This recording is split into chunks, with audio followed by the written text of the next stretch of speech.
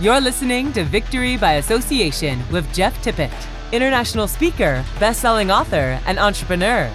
This is the podcast exclusively for association executives and members.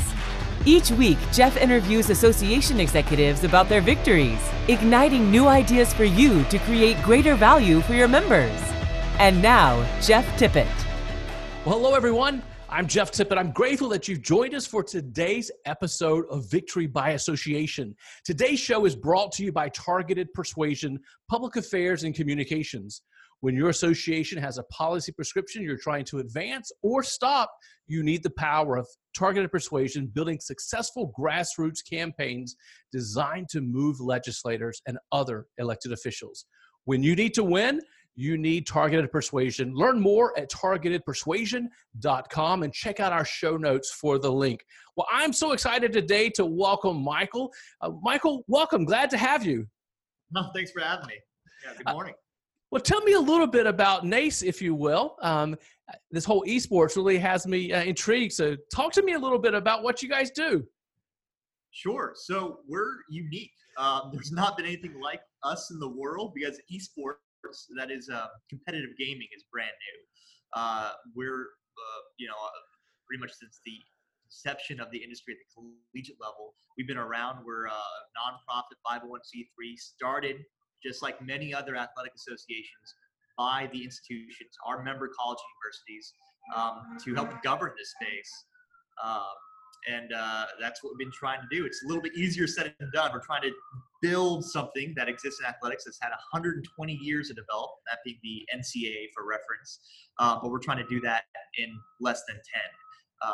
So we got a huge amount of progress ahead of us, but it's rapidly growing. There's been nothing like this ever. We're at 157 institutions with a bunch who are in the pipeline to join. And it's a lot, but it's building a brand new industry, but we're doing it together. Wow. Well, this is fascinating, Michael. I'm really interested, before we get into all the other questions, just tell me a little bit about like the trajectory. Like, what have you seen with the adoption in collegiate esports? Like, what's that rise look like? Because I'm not a gamer, but looking from the outside, it seems like it is just catapulted extremely quickly. Oh yeah. I'm going to use some numbers to give you a point of reference. Not a lot of numbers, though. Don't worry if you're not a math fan. We started back in July of 2016, okay? And we had, there are only 6 institutions that existed at that point in time, 6 schools that had varsity scholarship esport programs. Since then, so we're roughly, a little less than 3 years, being fully where we are now, and we're at 157. So that's a huge amount of growth. When we talk about, what's a rapidly expanding sport, what's an emerging sport in terms of traditional athletics, we talk about lacrosse, women's wrestling, bowling, cheer and dance. Those we're all excited about because they're picking up 10 schools a year, maybe.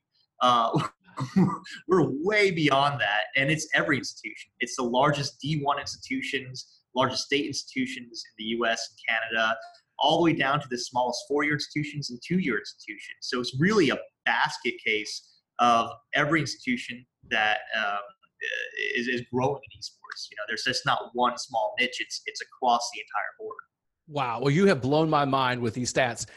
Don't ask me to repeat them, but my mind is blown. I think it's fantastic to see a market emerge like this. Well, one of the things I love to do on the show is to ask our guests to tell me something unique or special or interesting or a little bit different about them, something that the average person wouldn't find on their LinkedIn profile. So, Michael, what have you got to toss out today of something that maybe most people don't know about you but might find interesting? Okay, so this is difficult. Something that people don't know about me, but that we live in a social world. I don't think there are secrets anymore. I'm a man of many, many hobbies and interests.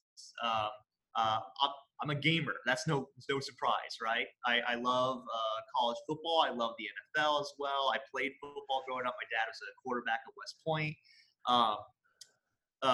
I like fishing. I like history books for some weird reason.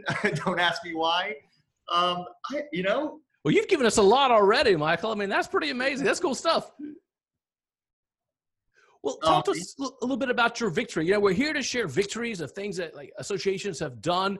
I might already looking at your growth and thinking, wow, that's astounding to start with. But what particular victory would you like to talk about today? What would you like to share with our audience that you guys are accomplishing there at NACE? Sure. Well, there's a lot of victories across the board. I mean, we're coming into an industry that has no infrastructure. There are no systems, no tools, no services available to help an administrator, a coach, a student do their job, which is to have high functioning competitive teams. But we've built a lot of that in a short amount of time. I would say our most significant victory, though, is coming into a heavily contested space. We are the only association, the only nonprofit in the entire collegiate esports space. Everyone else is venture backed. Everyone else is tied into a major company or a publisher who actually owns maybe a one or multiple esports that we talk about. And so we're coming in where our revenues to support the organization come from partnerships and our membership. I don't think that's unusual when it comes to an association. And yet we're literally competing against the wealthiest companies and the wealthiest individuals in the world. And we're doing it. We represent in our association over 90% of all institutions, both in the US and Canada, who are invested into esports. It's not, we're winning slightly, we're winning by a landslide. And I think that speaks to the strength of an association where everyone has a voice and we decide things collectively. And that was a model that nobody else was interested in, but something that from my background in governance and athletics, I knew that was the only way forward. So far, so good. Well, Michael, you're quite the victor yourself there. That's impressive. Well, tell me a little bit about, like, as an entrepreneur, as a business owner myself, like I'm sitting here thinking about this type of growth that you're talking about and how fast this has happened. What are some of the barriers? What are some of the obstacles that you've had to face to go from basically nothing to being in the preeminent in this space right now? What are some of the barriers? What are some obstacles? Like, what were some of the major things that you faced growing so quickly to where you are today? Yeah, 1,000,001 obstacles, and they're all ginormous. You know, first off, you said you're not familiar with esports, right? And that's fair. Most people aren't, except for nowadays, more recently, you might see them on TV now, right? You're watching ESPN. I have, yeah. Yeah, and you're seeing it, you're going, what's that, right? Yep. So most of us are coming into this space kind of with our blinders on, and then all of a sudden it's right in front of you, and you have to kind of stop and go, what is this thing? So there's a huge education gap when we talk about competitive gaming, when we talk about esports. A lot of people just aren't aware of what it is, except for today, maybe they're aware that, hey, there's an audience there. It's pretty big, but I've never dealt with it myself. Yeah. That's the first issue, is education. The second issue is we live under the shadow of giants. The NCAA in particular, the Department of Education, publishers who are multi-billion-dollar corporations who have built and sell these games. We have to navigate between all those different groups.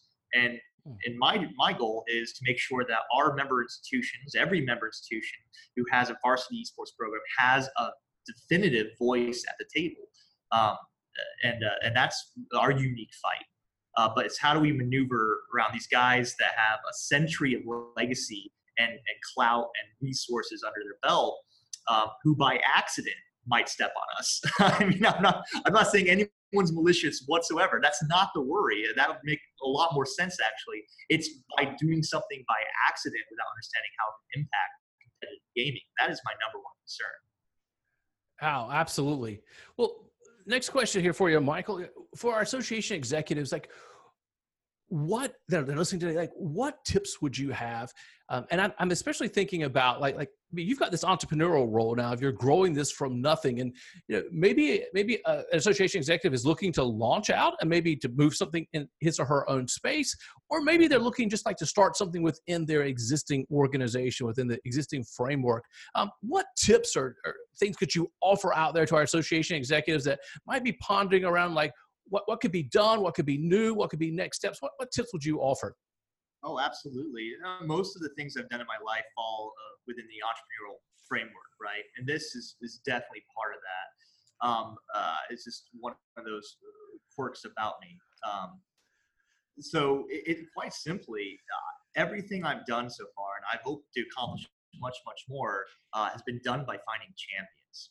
And so if you're trying to launch an association or a project within your association that's charting into uncharted territories, right? You're trying to find that blue ocean. Yes. I totally get that, but you have to find your champions because, and you got to be careful on who your champions are. You got to find someone who understands what you're trying to accomplish, who has legitimacy or clout they can lend you, and that's beyond resources or connections or expertise. For us, it was our founding 6 schools. We spent a year before even launching the association working with those 6 schools and the directors of those esports programs and the presidents and the athletic directors to make sure we understood the space and that they had enough comfort and familiarity with us to work with us collectively. I would be no one if that didn't happen. If they didn't lend me legitimacy, I would have none, and therefore I doubt anyone would have joined this crazy guy out of Kansas City who's trying to make esports a real thing in college, right? So you got to find those people. I've been blessed that I've been able to find people in related industries, in the NCA and the NEI, and with different publishers who come on, who get the vision and are excited by it. And I always say that those people and the people we've brought on our team are 100% more smarter than me. They get it better, but you got to surround yourself by good people who are willing to chip in any way they can. But there has to be a strategy in mind of the way you do it. Michael, that's fantastic. I just wrote a 3-piece blog series on exactly what you're talking about, persuasive leadership, bringing people in and finding those key people. So love it. Love everything you've said there. Let me ask you this, Michael. Every association that is successful runs on a lot of volunteers. It takes a lot of people that will just roll up their sleeves on a volunteer basis and jump in and help out to help things, transpire, help things grow. And I think there's great value in just telling people, hey, I appreciate you. Hey, you've done a fantastic job. Hey, you bring so much worth to our group, to our organization. Is there an association superhero volunteer that you'd like? I know you probably got tons of them, but is there anyone in particular volunteer that's like to toss out and just say, hey, I appreciate you. You're doing a great job. And anyone in your group? Yeah. So there are a ton of volunteers, and it's kind of different. Like our association has member institutions, colleges, universities. So what is the obligation of them? Well, follow our rules, help build up, recruit students, right? Very simple things. We have so many amazing people at so many of our member institutions that go well above and beyond what they're obligated to do and investing of themselves, their time, their money, their resources for something that doesn't personally benefit them whatsoever, but it benefits the space that they're in or that they want to see grow. So one individual I have to point out, and this is one of those people that I would say is 100 times more smarter than me, is Chris Haskell over at Boise State University. He is Dr. Chris Haskell. He will kill me if I forgot the doctor part, and I'm kidding about that. But he has stepped forward in such an incredible way, mentoring students across the entire country on streaming, content creation, audio engineering, the skill sets that will get people jobs. And yes, he's at Boise State University, but he travels on his own dime to schools, on conventions all around the country, promoting and championing NACE, the National Association of Collegiate Esports, but then mentoring students. Students who don't even go to his school just because they reached out and he saw something. And he does that so much. I have to say that I wish that I had 100 more Chris Haskells for the real difference they actually make in not only the association you belong to, but in real people's lives. That's awesome. Well, there's our shout out to Dr. Chris. I made sure I got the doctor in there. Well, Michael, thank you for being a guest. Man, you are just amazing. I mean, like just the way you think, your mentality, your willingness to take nothing and create something. Man, I'm impressed. I think it's been fantastic. Great information here today. So if someone that's listening wants to reach out to you and find you, how's the best way for them to do that?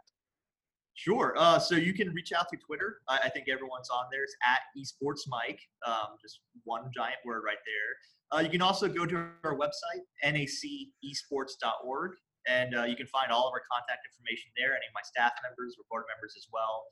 reach out. I mean, we're pretty transparent. We're pretty friendly as well.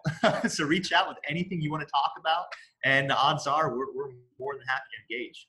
That's fantastic. And we'll add that to the show notes. We'll add those links in there. So check out the show notes and you'll be able to see them. Well, Michael, thank you. And thanks to all of you for listening today's episode of Victory by Association. Hey, my gift to you for being a part today is a free chapter from my latest book, Unleashing Your Superpower. Now, this chapter is on creating a simple message that's designed to persuade others. And I think as business owners and associations and groups, our messaging is one of the first places we drop the ball. So this chapter tells you how to create messaging that will convert. You can get a free copy of that chapter by texting the word persuade to 66866, persuade to 66866. Thanks all for joining us, and I'll see you next week as we discover another Victory by Association. You've been listening to Victory by Association with Jeff Tippett. If you've enjoyed, please subscribe, rate, and review. Be sure to check out the show notes for links relating to this episode. For information about becoming a sponsor or guest, please email podcast@jefftippett.com.